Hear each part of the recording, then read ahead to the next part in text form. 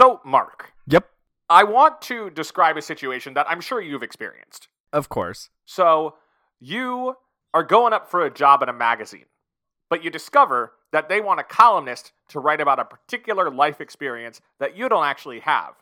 So, your job is going to be to write a column based on the premise that you have a job that you actually don't know how to do. What I want to know is, for you, what job would that be?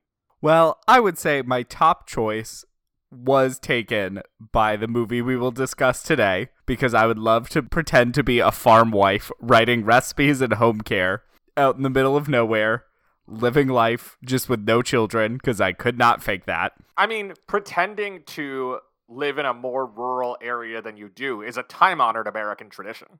That it is. But my thought was to go the other way and pretend to be a time-traveling 80s lady who worked in Wall Street and basically just write about modern issues from the perspective of Tess McGill from Working Girl.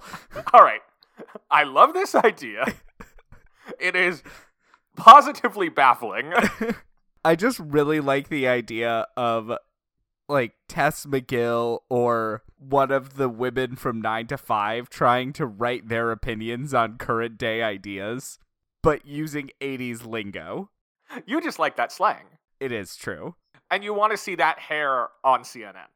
That might be a big part of it. Is I think we should just bring back all of those hairstyles. Find a way to have hairspray that doesn't rip a hole in the ozone layer, because I'm pretty sure the hairspray contributed to at least 5% of that. Okay, but it must be able to be done now because we've banned those CFCs and we still have hairspray.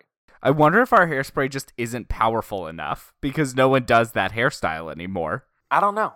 Anyway, what would you pretend to do? So I've been thinking about it too, and on the one hand, the, like, cities are great and we should not even pretend not to be in cities part of me is like, maybe I would pretend to write a column as, like, a sewer technician. And it would be like all the secrets underneath the city that I find as a sewer technician. Every week is a different alligator. Yeah, or whatever. Or it's just like, today I found a mountain of poop. Like a mountain. Like it was 10 feet tall. I had to hack through it with a machete. Oh, God. Which is not a great way to hack through a pile of poop. Because it doesn't really cleave. Disgusting thing I've ever heard. I had a feeling you would chime in on this. The other idea that I had was beekeeper. I feel like beekeeper is hitting the same kind of zone as Dorothy Lane's column, where it's like very peaceful and kind of nice. And I watched Honeyland, and that lady was pretty great. So maybe that. I would probably base it entirely on Honeyland and just never explain why I was writing as though I lived in North Macedonia. There was so much drama on TikTok in the beekeeping community at one point that bled over into mainstream TikTok. Are you on beekeeping TikTok? No, but it, like, bled over into my feed because there's this pretty blonde woman who does beekeeping without any, like, safety equipment or anything. And she'll just scoop bees with her bare hands. But she's pretty, so everyone didn't like her. And everyone thought she was encouraging, like, unsafe practices. But she says in every video, like, I'm a trained professional. I understand the bees and when they are in safe mode and when they're in attack mode. So don't copy me. But I think a lot of it is a lot of people just don't trust pretty blonde women. So that was fun. And I think you would have to really get involved in that world if you were to pull it off appropriately, Will. Look, I've watched 2 movies about bees, so I feel like I've got it down pretty well. Is one of them Bee Movie? Because if that is part of your argument, you might as well pack it up. Because Alexander Yardley will catch you. Yeah, and of course, like, the beekeeping in Bee Movie is just a very strange Holocaust metaphor. Wow. A thing that people do not bring up enough when discussing that movie. I mean, people don't really talk about the fact that Chicken Run is a Holocaust movie very often, and yet here we are. So yeah, I think I'm gonna go either beekeeping or, like, the sewer poop slasher. I did think you were going to say you'd pretend to be a movie critic, and then my response would be, we do that every week. But Oh. That's the thing. Like, if I'm writing for a magazine pretending to be a movie critic, at some point I just am a movie critic. I mean, by the time you publish your first article, you are a movie critic. Right, that's the thing. Fiona, what made-up life do you want to lead? / just write about to get paid? I realized that no, like, quality paper or anything would ever do this, but I would love to write as a private investigator and write stories about the things that I've found out. Not with names, but Wait. just, like, random gossip that I've uncovered. So you This want is to be a- a gossip columnist for not celebrities?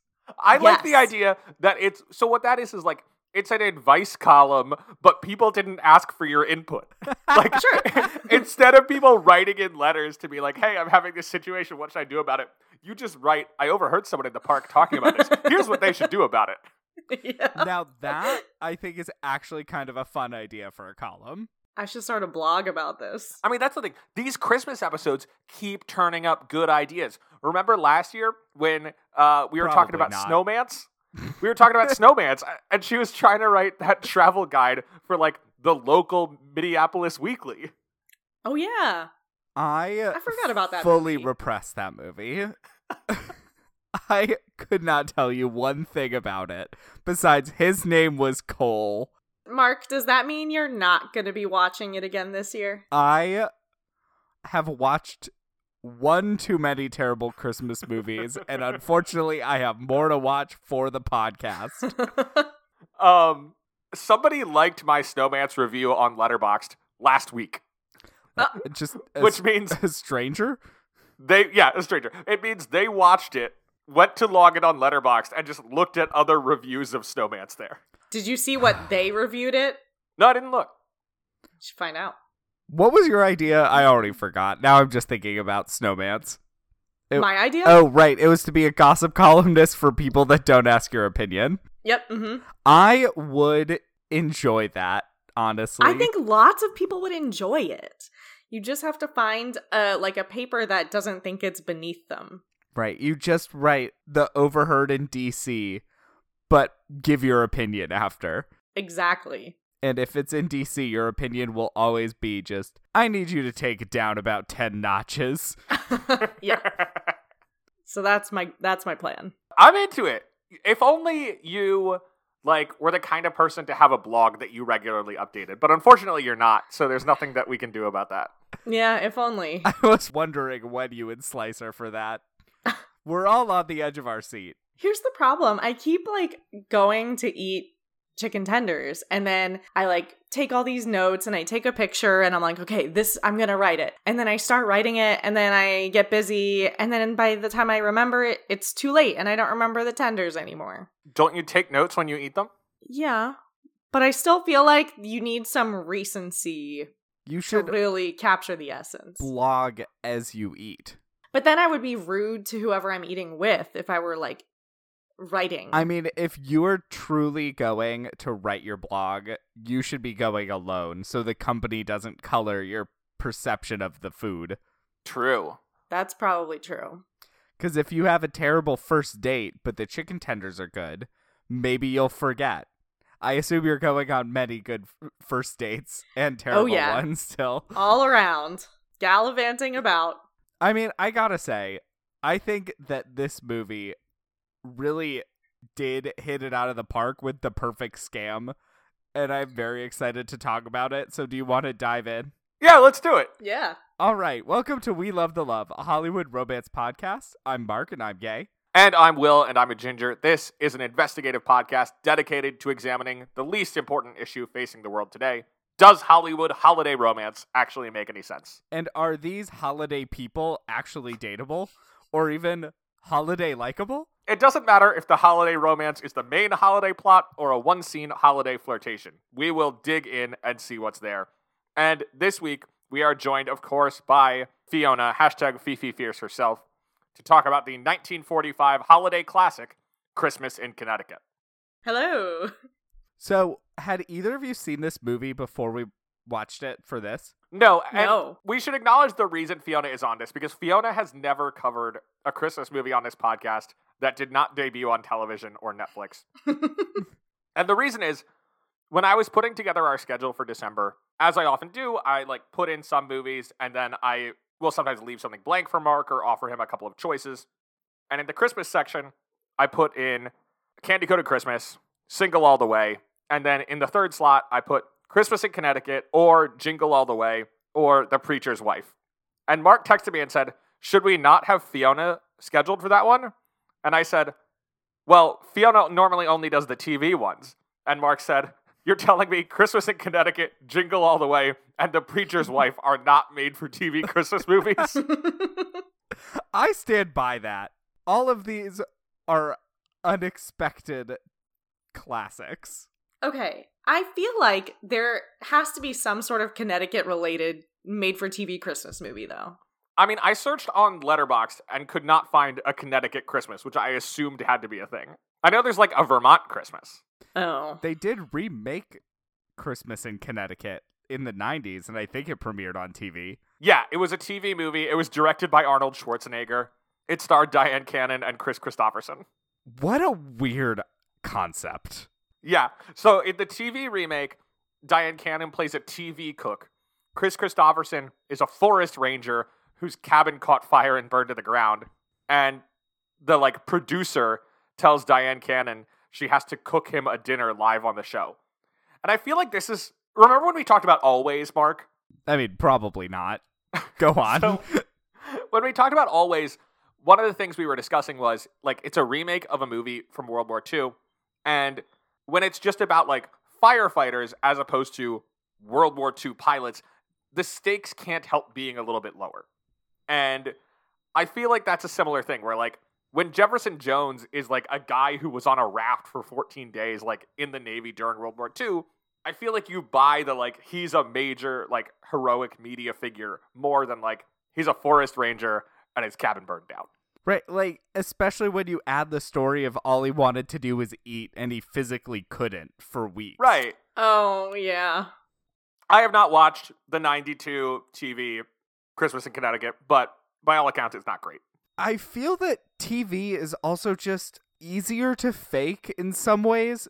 I feel that people would be less upset to find out that she is not a real chef. There's an understanding that some level of artifice is taking place.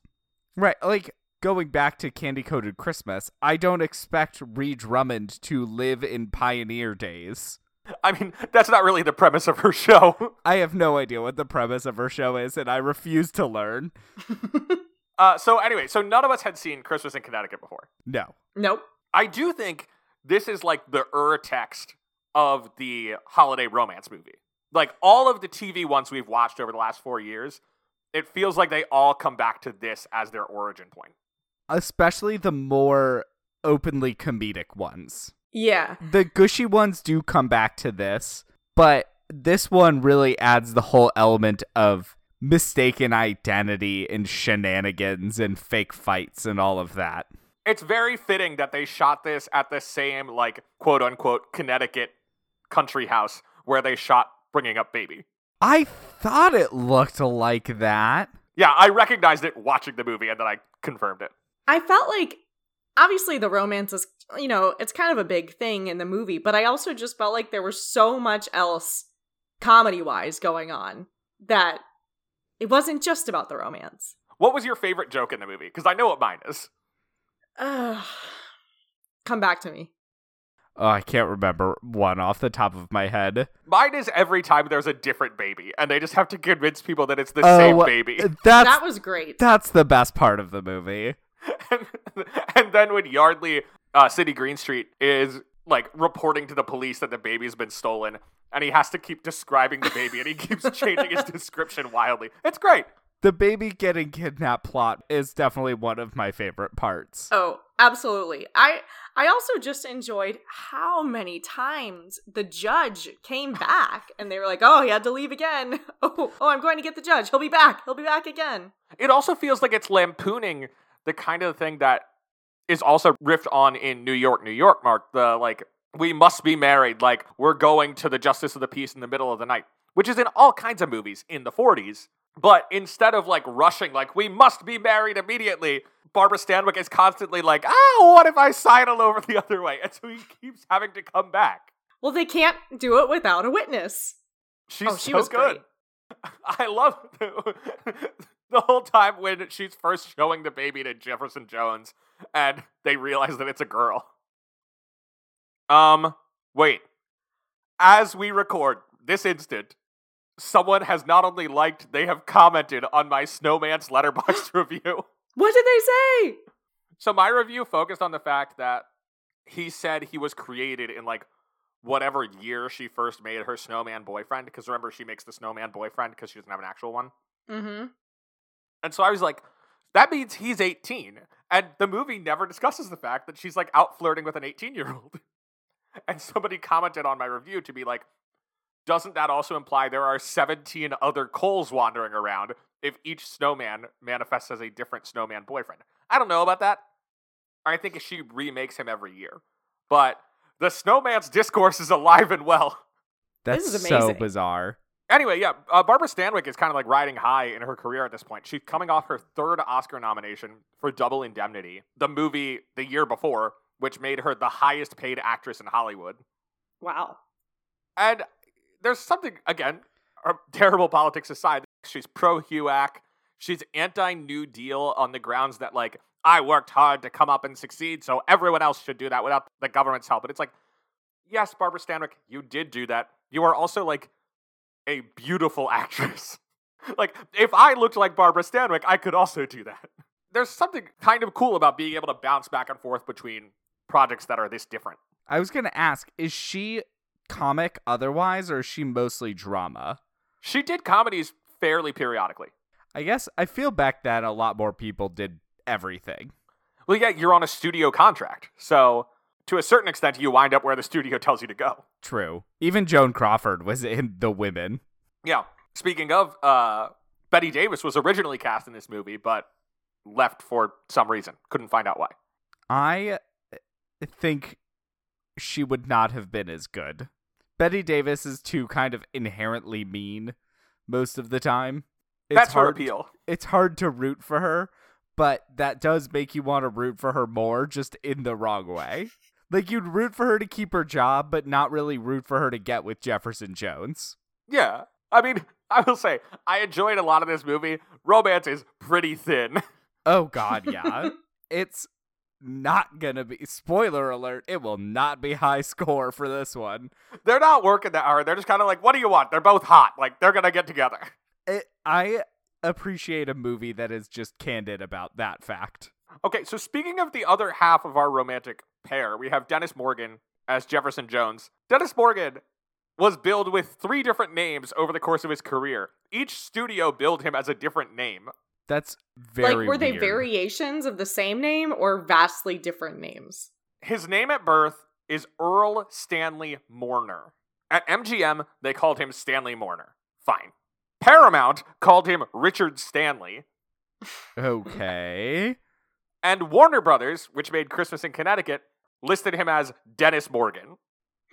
That is so weird. It's also weird to, like, continue doing it that deep into his career. Like, I'm used to seeing a star whose, like, name changes after a couple of minor roles. He had been, like, in major roles, and then He they had to changed do his some name. periodic rebrands. But, like, at the same time? No, because he'd go from one studio contract to the next. Okay. He's one of the more attractive Christmas leads we've covered. Yeah, well, they had studio money for this one. Yeah, fair. There's one other bizarre thing to mention about this movie, which is that it was one of those Christmas movies released in July. Why? Wait, why? Christmas in Connecticut opened in New York City at the end of July 1945, and it opened nationally on August 11th, 1945. Why did they do that? Why? I couldn't tell you. There's a part of me that wonders if it was clear the war was wrapping up and they wanted to rush their wartime movie to the theaters before it was over. I don't see why you would need to do that, though. Yeah, I feel like people are smart enough to understand that movies are not made the day before, and sometimes wars end.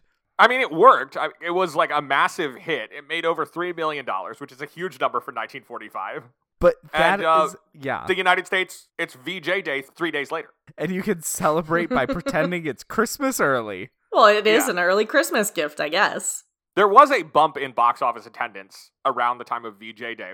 The theory being like people were happy and they wanted to go to the movies. So this movie did benefit. They should have done like a rerun at Christmas. It's possible they did. I wonder if bosses just gave people time off too to celebrate. That feels like something that would happen based off of my understanding of how big VJ Day was. Also, how many movies were in theaters at a time back then? Well, it's the thing of fewer, like probably 2 in a given theater at the most, but you have more theaters. You don't have the multiplex. And that's true. Right. I love a multiplex. What an invention. I was there this afternoon. I do love that movies have multiple complex, a word that like could be applied to so many things, and it's movies that got it. We got it. I assume that's where it comes from. Or like multiple, like cineplex is a word, right? But wouldn't that be like a cinema complex? Cineplex appears to be a chain of movie theaters in Canada. Oh. I will Google this later and report back. Or I won't. I can't wait to find out which it is. I know what I'd bet on. He's not going to do I it. know. Well, the other problem is I can't bring it up in the next episode we record because the next episode we record comes out first. We're time traveling. I thought you were going to say in the next episode, but we recorded the next episode like 3 weeks Mark, ago. time traveling is a very common trope in some of these Christmas movies, and I think it would be only fitting if we too time traveled. Imagine if I answered a question and then said you have to wait 2 weeks to hear the question that I am answering. I would love it. So, should we talk about the romance of Christmas in Connecticut? Let's. I would love to talk about this movie. Romance is a strong word. Well, I think the romance will give us an opportunity for a framework that Fiona can set up, and we can interrupt to talk about whatever we want. That sounds I great. thought the point of this podcast was to only discuss the romance. I want to kick off right now and say I loved the opening credits. Is that point zero? I really did. It starts off by saying Barbara Stanwyck, Dennis Morgan, and Sydney Greenstreet, and then it's "Wish you a Merry Christmas in Connecticut." It's like the opening credits are a Christmas card, and I thought It it was was sweet. really sweet. So, every week, we break down the romantic plot into 5 points to guide conversation, keep us on track, and to let us interrupt Fiona. So, Fiona, as our guest, and the only person we interrupt, we never interrupt each other, and we always stay focused, why don't you take us to point 1, or I'm assuming point 0? I almost did a point zero. Again, as my Christmas gift to you, I did not. It's been a long time since you've point 0'd Yeah, us. it has been. I know, I've had a bunch of movies where there hasn't been a lot of romance recently, so it's hard to stretch it out. I guess your last one, besides Candy Coated Christmas, was Father of the Bride. No, I did a DreamWorks one. Oh yeah. Ah, yes. Which one? Monsters vs. Monsters Aliens. vs. Aliens. The classic romantic film Monsters vs. Aliens. So much there. It's about self-actualization through a rejection of romance. Right. Not a lot of lead up to a point 0, though. Hard to have a zero, yeah. So, my point number 1 is 2 engagements. And we can talk about how we got there, what I guess could have been a point 0. But, so we... The first engagement we have is basically Jefferson Jones. He's at this hospital after being stranded on a raft for 2 weeks. Yeah, the movie starts with this, like, shot of a submarine shooting down a warship. I was like, is this movie starting with the Lusitania? Is this taking place in the past? No, I was just like, how much battle stuff is going to be in this? I did not realize it. I do love it, the submarine. It's clearly shot, like, in a tank at the Warner Brothers lot, but it looks pretty cool. It does look cool. You can also see the wall and floor of the swimming pool behind it. Oh, I'll have to... Well, I didn't notice that. I did love that it goes from the opening credits that wish you a Merry Christmas straight into a submarine sinking a battleship. Well, Mark, apparently Die Hard is a Christmas movie too. And then it's the 2 guys on a raft, and the one guy's, like, dreaming about the other serving him a delicious meal. Okay, and it took me a second to realize that that was a dream. When I first saw that, I was like, oh, wow, those two ended up really lucky with the life raft they took, and the other two really ran out of luck. And I was like, how'd they get a table on this stupid raft? And then I realized it was a dream. They were doing the full Bugs Bunny. I was waiting for the other guy to turn into the steak in his mind. Oh my gosh.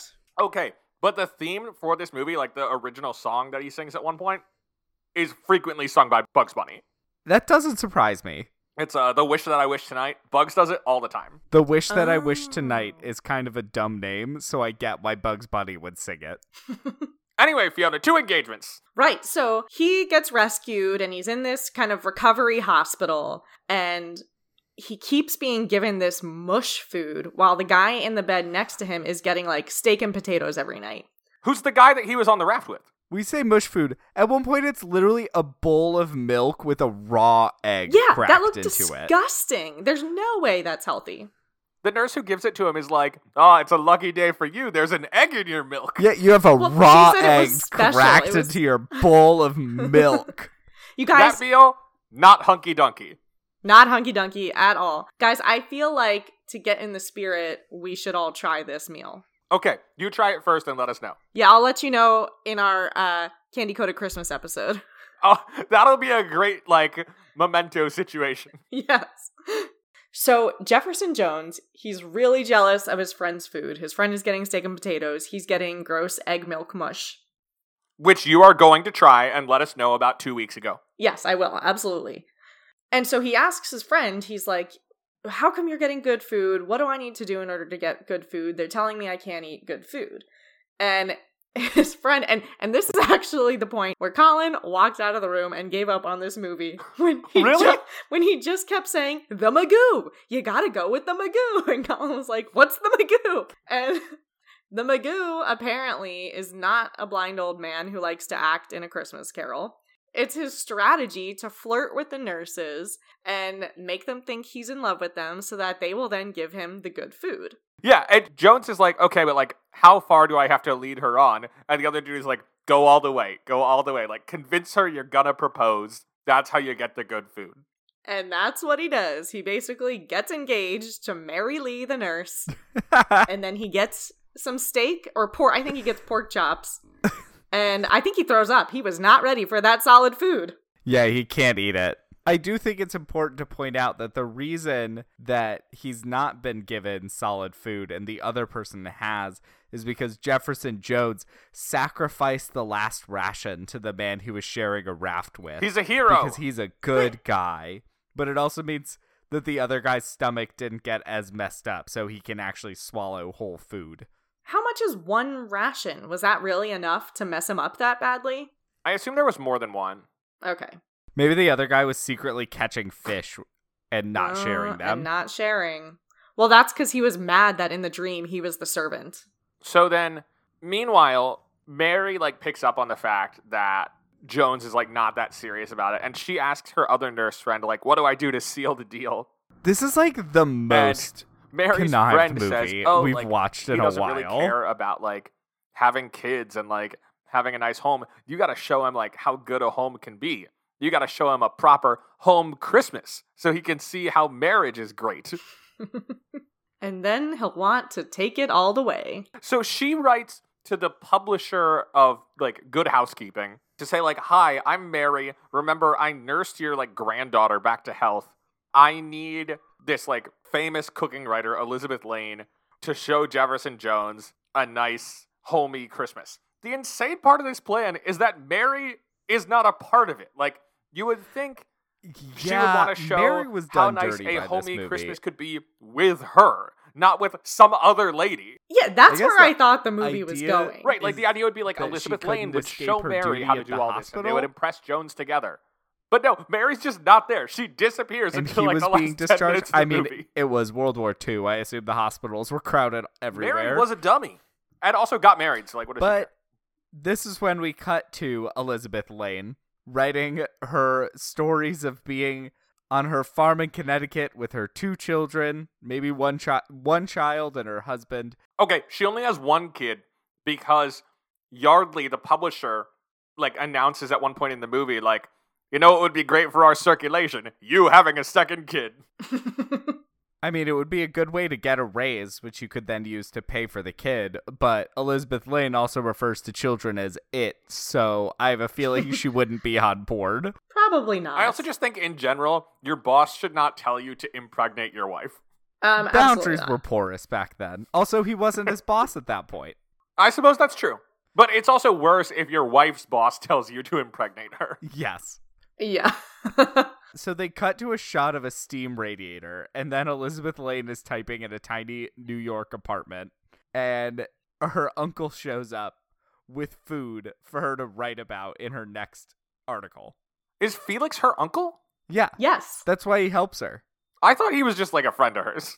No, they said something, I think it was like after we haven't talked about it yet, but after the engagement announcement, her boss, the editor, is like, congratulate your niece or something. Oh, right, yeah. Felix is great. He's played by S.Z. Sakal. Awesome dude. So then Elizabeth finds out from her editor about what is happening, and her editor is aware of the situation, the lie, but Yardley, who's obsessed with the truth, even though he seems to be running like Good Housekeeping, is not aware. Right, so they're like, if Yardley finds out Correct. that you're a fraud, then we're all losing our jobs. You're losing your job for being a liar. I'm losing my job for covering for you. Because the fact is, she cannot cook, and she lives in an apartment in New York City.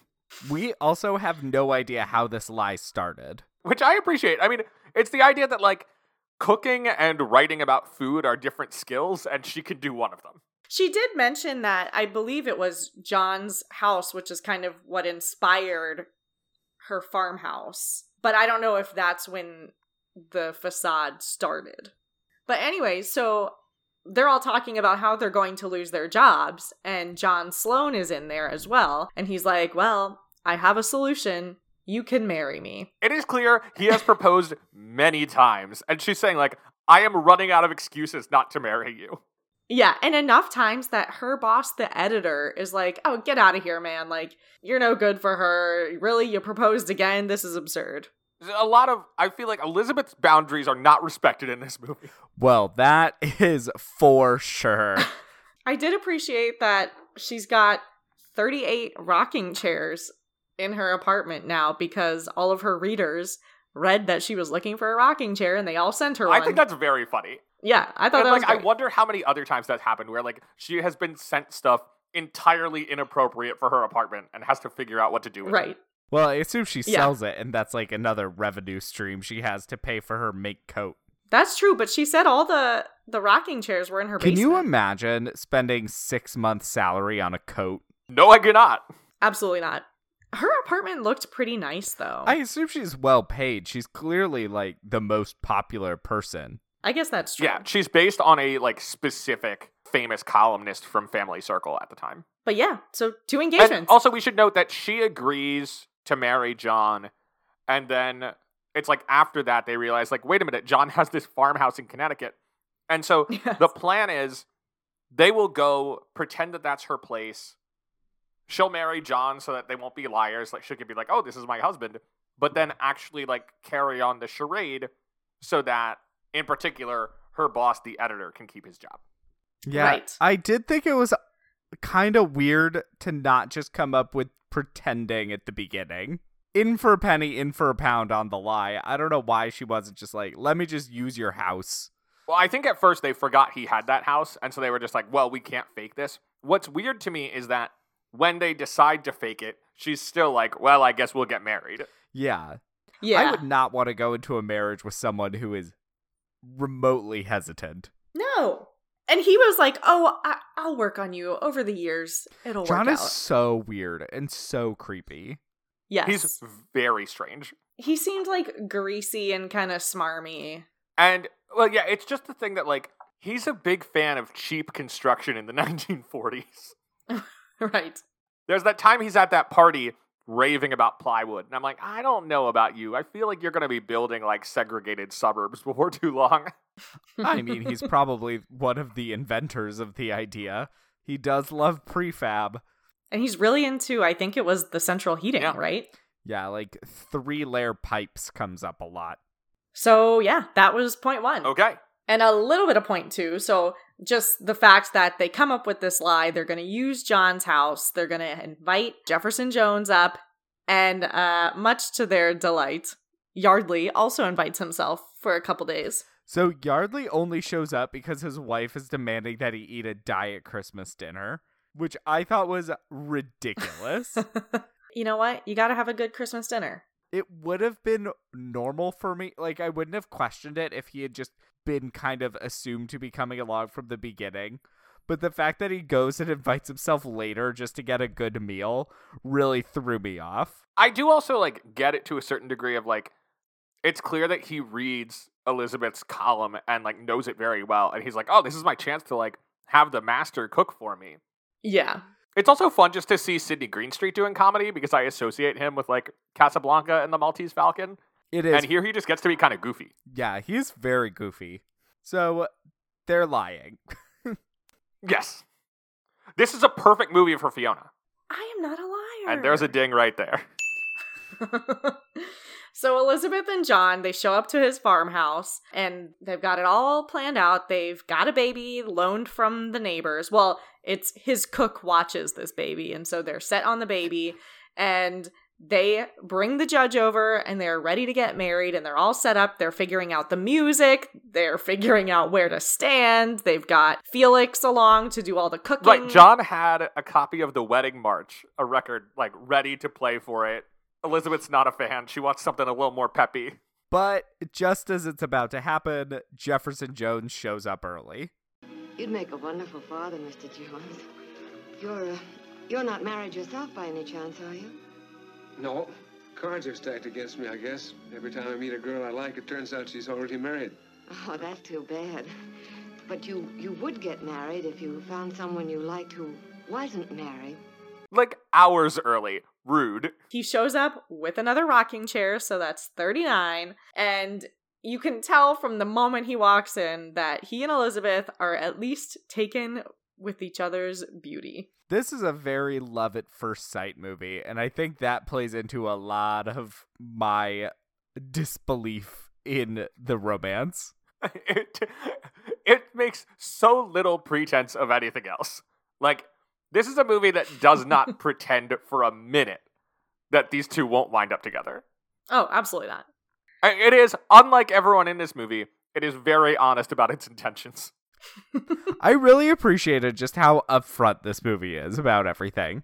The movie is not pretending to be a serious story by any means. It is like, come along for this Christmas farce with us. Yeah, which I loved. So as you say, Jones shows up and interrupts the wedding, and this whole thing then is just hijinks of the movie coming up with ways to delay the wedding then.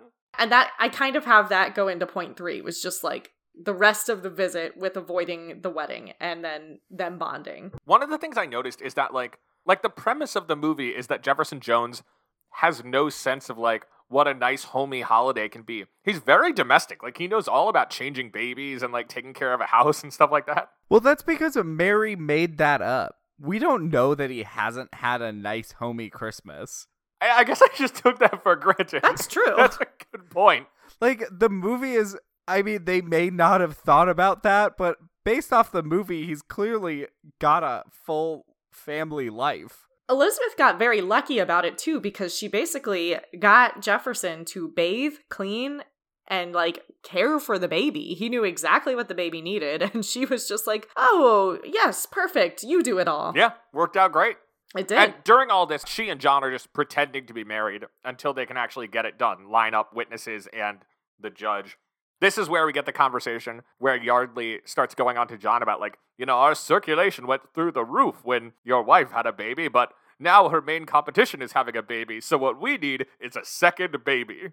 And another great scene is actually the first night when everybody's gonna go up to bed, and actually he's got the judge coming back. The judge is gonna sneak in the middle of the night to marry them, but they're all going up to bed, and Nora threatens to quit. This is Nora, the extremely Irish cook. Yes. She threatens to quit because she will not work for a man who is about to go spend the night with a woman that he is not married to. And she's about to out them, basically. But then the judge shows up, Right, and they explain, oh, the judge is coming, we're gonna get married right now, and then we'll go to bed, and it'll But be then fine. they get interrupted because a cow, like, knocks on the door. Well, because she went to go find a witness. She went to go find Nora, I believe, right? And she finds Yardley and Jefferson Jones in the kitchen. Right, and then the cow knocks on the kitchen door. Yes. And then she and Jefferson go on a little walk together. They're just talking about their lives. Not putting a lot of effort into saving this cow. No.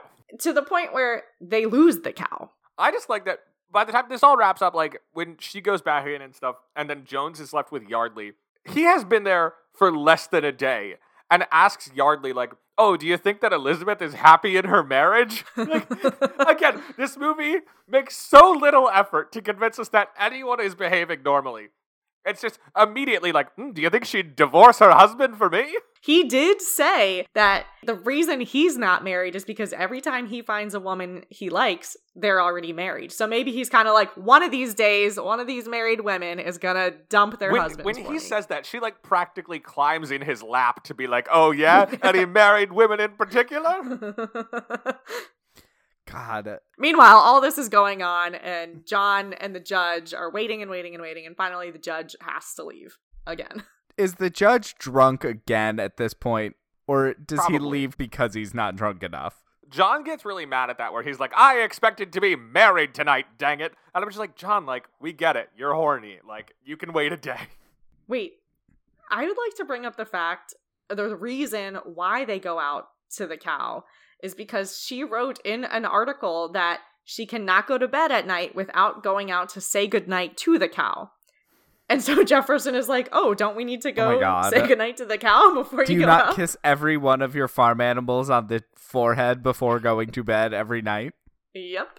So that was one of their little close encounters. And then, as we mentioned, a new baby is brought over the next day. They did a really good job of making the babies look just completely unalike, even in It's black and white. Oh yeah, What are the most one was different blonde, white babies one we had could dark find? hair.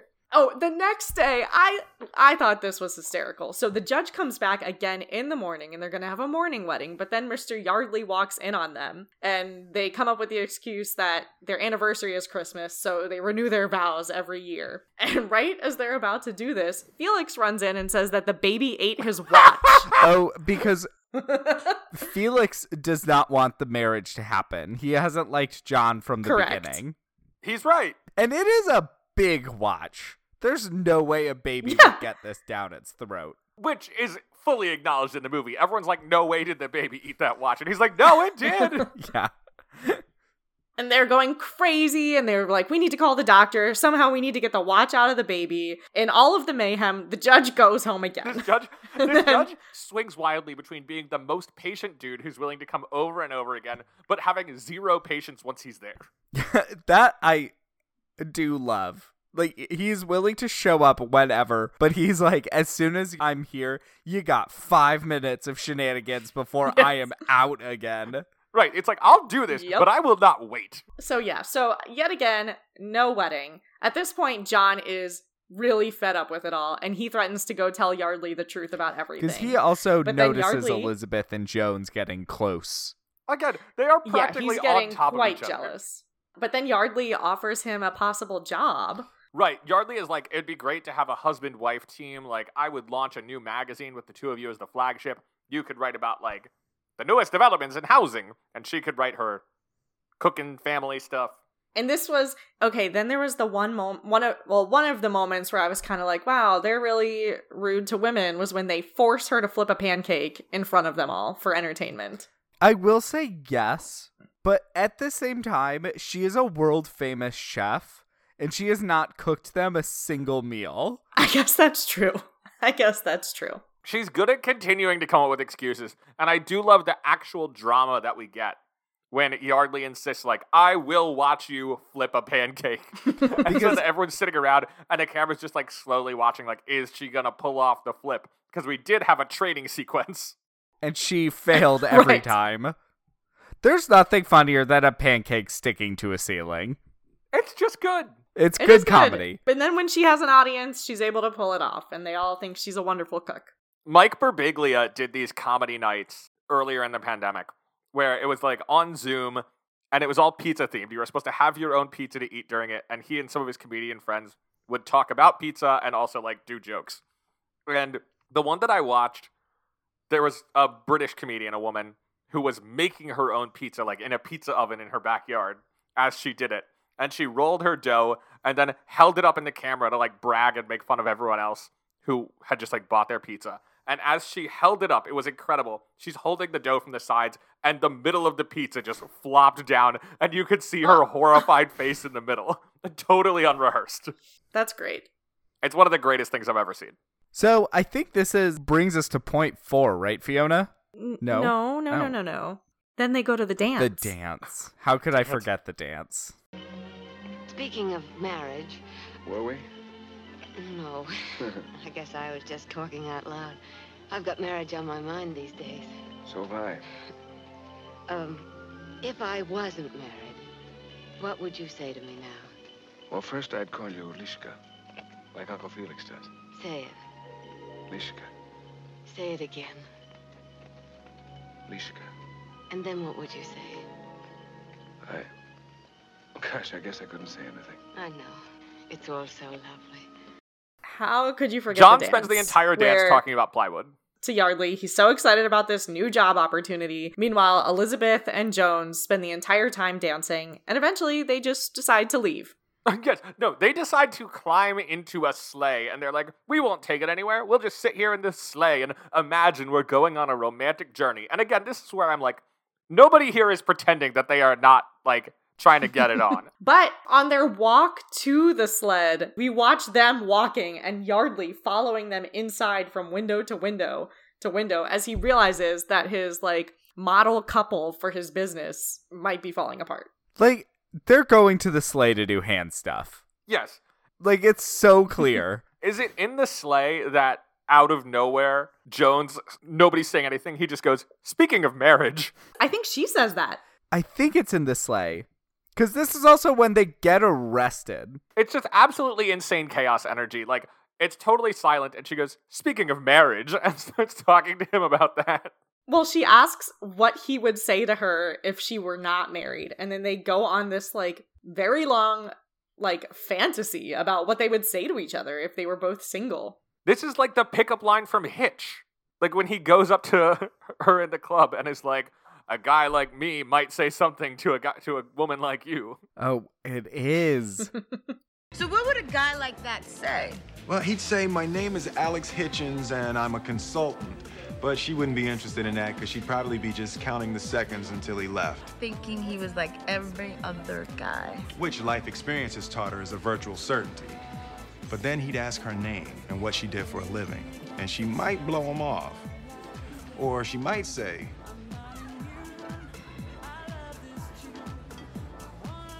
I'm Sarah Milas. I run the gossip column at The Standard. But yeah, so they're in the sleigh doing this creepy flirting, and then the horse just starts walking. Yes. And they make zero effort to stop the horse. So they just go along And they get arrested. until they're arrested for hijacking a sleigh. Honestly, if anything, Yep. the horse should be arrested for kidnapping. I think so. Yeah, so that I think takes us to the end Speaking of of point 3. kidnapping, Oh, yeah. this is actually where Yardley goes home, finds one of the mothers of the babies leaving with the baby that is her own child, and calls the police for kidnapping Elizabeth's baby. Because what's been going on the whole time is the Irish maid, like, watches neighbors' babies while the neighbors go to, like, work in factories or whatever. So what they've been doing is just, like, passing off the neighbors' babies as Elizabeth's, and Yardley gets back in time to see a woman leaving with her own actual child. And it's great. He calls the police. Yeah, and he puts out like a $25,000 reward for the return of this baby. Yeah. It's Elizabeth Lane's baby. It's a minor celebrity. It would affect his circulation. It would boost his circulation. Actually, I bet it would boost Yeah. it. Everyone would be on the lookout for this baby. I was also wondering, he's talking about, like, a second child would boost circulation. And I was wondering, like, what's the point of diminishing returns? Like, what's the numbered child at which it's no longer interesting that she's having another one? In 1945, Yeah. By baby 3, it's Never. interesting, but it's not attention grabbing. And if someone else is pregnant around the same time as baby 3, all of the thunder is stolen. Right. I feel like there's a valley. Like at some point, like Baby 9 or something, it loops up to being interesting again. But you fall down to a point where it's just like Elizabeth Lane is a person who has children. Sure, yeah. So, the baby's kidnapped. Yardley gets really mad at Elizabeth for being out all night while her baby is kidnapped, which, fair. Fair. And this is when Elizabeth kind of admits the truth about everything. Don't you come near me, you sea-wolf. After the way you've deceived me, I deceived I warn you, you. if you take another step, I'll scream. And she gets fired. No one can believe that all of this has been fake. They bring in the mothers with their babies to show, like, yep, these are not my children. There are two. And Yardley has to call the police to tell them that there was, in fact, no kidnapping. And then this is where point 4 comes in. Because in all the chaos, after the fake kidnapping, Mary then shows up at the house for some reason. Why does Mary come? I would like to point out, I don't point know. 3 is about like an hour plus of this hour 40 movie. We're down to like 20 minutes left when Mary shows If that. up. No, you are correct. There is no reason Mary should arrive. She shows up. Right, because she didn't drop him off. She doesn't need to come pick him She's up. only there to resolve that dangling plot thread and say, oh no, I've decided to marry the friend. Well, first, the big problem at point 4 is that she shows up and she says, I'm John's fiance. Or not John, Jones's fiance. And obviously Elizabeth is very upset because she, a married woman, has been led on by this single man who was actually apparently engaged. And she goes to pack up to go back home. It's completely bizarre. And again, speaks to the fact that Mary's plan was dumb. Like, why go to all this trouble? Why burn, apparently, this IOU you have from Alexandra Yardley if you're not going to go there and seal the deal? Well, it's because the other guy had the Magoo. So she's just like, she shows up and she's just like, I'm married. But that's not the first thing she says. Well, not yet. No, the first thing she says is, I'm engaged. And Elizabeth storms off. And then while Elizabeth is gone and Jones is gone, she admits to Felix that actually she is now married to Jefferson Jones's friend. It's like, why are you here, Mary? We do not get an answer. And why would you start with I'm Jefferson's fiance when you're another man's wife at this point? Exactly. I think that engagement might be over. This is the kind of thing that only exists to fool the audience without making any sense for the character. Right. This So, movie's great. in all of this, Felix then tells Jefferson Jones that Mary is married. Yardley kind of cancels John's contract. He says the only contract he cares about is Elizabeth's, and he's going to double her salary. And that's because Felix lies and says that Mary's getting other offers. Or, not Mary. Elizabeth is getting other job offers. And that is the last thing Yardley To be wants. fair, she definitely could get them. I mean, it sounds like for she sure. would be a great New York Times restaurant critic. Because she knows how to pick good recipes. Yeah. And then we get to point 5, where Jones goes in to see Liz, and she's obviously very upset at him. I know something you don't know. I'm not engaged anymore. You're not? She married my shipmate. She did? I'm as free as a bird. Oh, that's what you think.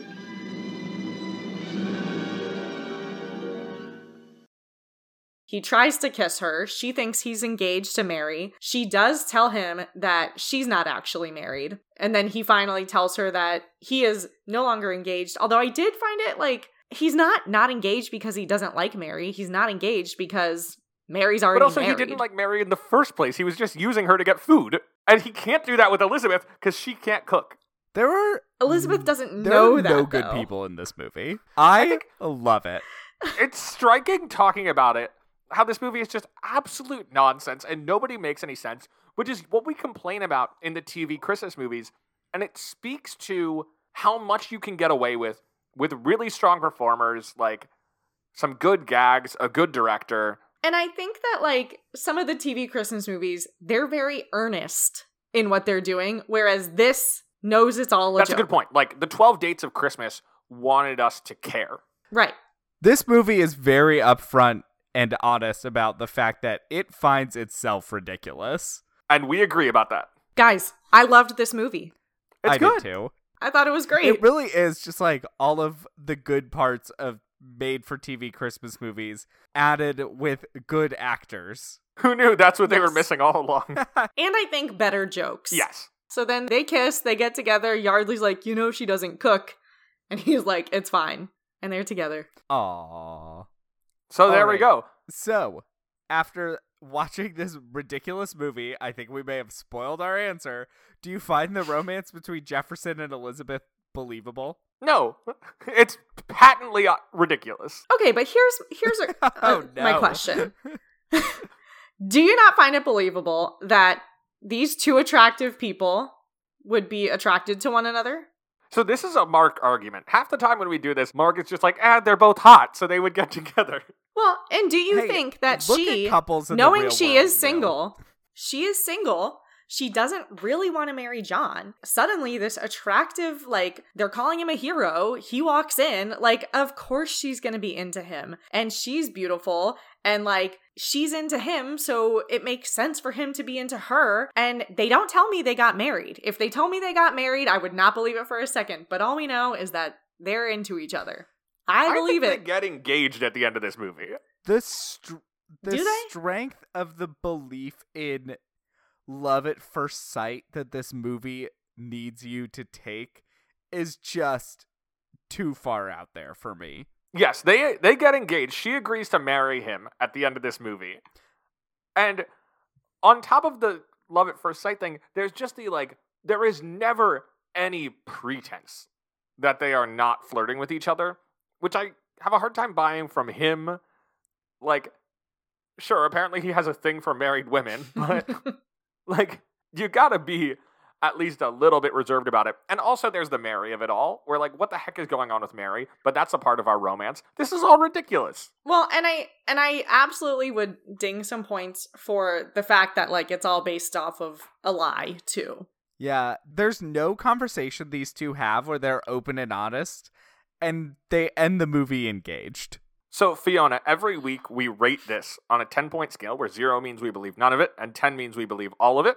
Where would you put Christmas in Connecticut? Now, Fiona, I want you to give us your real score and don't knock points off of it just to agree with us. Okay, here's what I'm going to tell you. Earlier today, I had a much higher number than what I'm going to say now, but I think my current number is still higher than what you guys are going to say. All right. I think you Where would you rate fairly this? talked me down. I'm going to give it a 5. That is a higher number that I'm going to say. Yeah, That is true. I believe they're into each other. Will, I think I'm going to give this movie a 2. I was going to go with the 3. That's fine.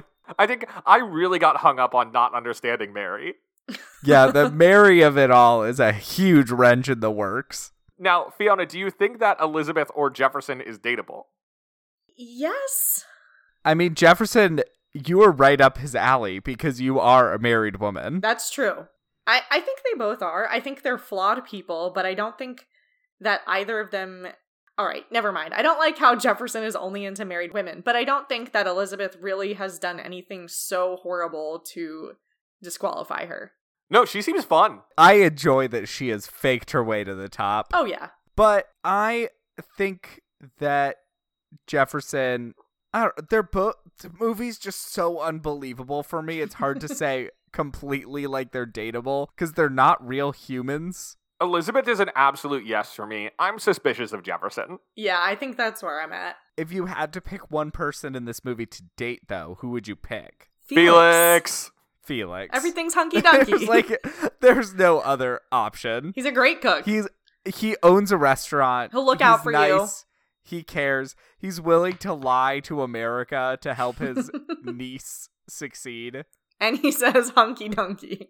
Mark, the entire day that I watched this movie, I had Hunky Dunky stuck in my head to the tune of the Portly Wash Boy jingle. Hunky Dunky, don't eat it like the cartoon man. Oh my god. I can't believe I still have that locked away in the noggin. Now, Fiona, do you think Elizabeth and Jefferson will stay together?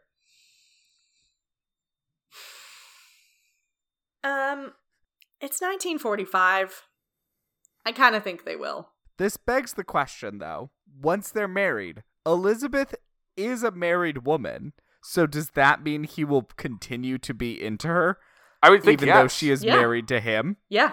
Mark, They've already done a lot of role playing, okay?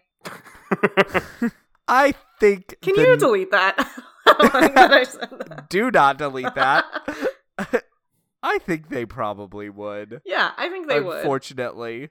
Yeah, I think they will. That or she'll go hang out on a divorce ranch in Reno, Nevada in like 2 weeks. Those are the two options. Well, honestly, good options. So many of the movies we have covered on this show have been adapted into stage musicals. Fiona, should there be a Christmas in Connecticut musical? I don't think there needs to be one, but I think it could be entertaining. It's easy to imagine, like, some regional theater putting it on every year. Sure, yeah. I think it could be very fun to do some patter songs in here. Just, like, squeeze as many words per minute as you can into comedic songs about living in Connecticut. Well, I'm glad you think so, Mark, because it is currently in development. What? Of course it is. This version or the later one? This one. Okay. I hope there's a song where she's like sitting at her typewriter singing out her article as fast as possible. Yeah, it's in development from the guy who did Carrie the musical. I did not know there was a Carrie the musical. Yes, there is. If we ever do Carrie, I know the answer to that question. We should do Carrie. We should do Carrie. I once tried to trick Fiona into watching Carrie with me by telling her it was about a girl who goes to a school dance. Did you really? Is accurate. Yeah, I did. I don't remember that. It was the first year I hosted my, like, Halloween movie nights, and you complained that you were too scared to watch any of the movies, and I said, no, Carrie's just about a girl who goes to a dance. Oh, yeah, nice try. I think you could handle Carrie. Maybe. All right, I think that's about it for Christmas in Connecticut. I am glad we have watched it, seen the original, now that we've talked our way through a couple of ridiculous TV ones. Next week, we will be talking about a movie with Cher. And you know what it doesn't have, Mark? Mermaids. It has zero mermaids. But until then, you can follow the show on Facebook and Twitter at Love the Love Pod, and you can email us questions or movie suggestions at lovethelovepod@gmail.com. Make sure to rate, review, and subscribe, especially on Apple Podcasts, to help other people find the show. All right, last question. What is the best piece of dating advice we got from Christmas in Connecticut? I forgot to think of something. It wouldn't be a recording if I remembered to prepare for this question. I'm gonna say, and this is also to back up my rating, is that, no, it doesn't really back up my rating. Never mind. Nothing in this movie is actually good advice. That's what I'm thinking about now, too. Guys, I got one word for you. What? Magoo. You know what? That's the only dating advice in this movie. It's the only advice offered. It really is. All right. Well, there you go. Until next time, I'm a ginger. And I'm gay. So between the two of us, we know everything there is to know about romance. Bye. Bye. I'm wishing that I may. I'm wishing that I might have the wish that I wish tonight. I've told my lucky star the wish that I made, and every time so far she's come to my aid. It may not be today, it may not be tonight, but I'm sure it will be all right. And maybe by tomorrow, if I wish with all my might, I might have the wish I wish.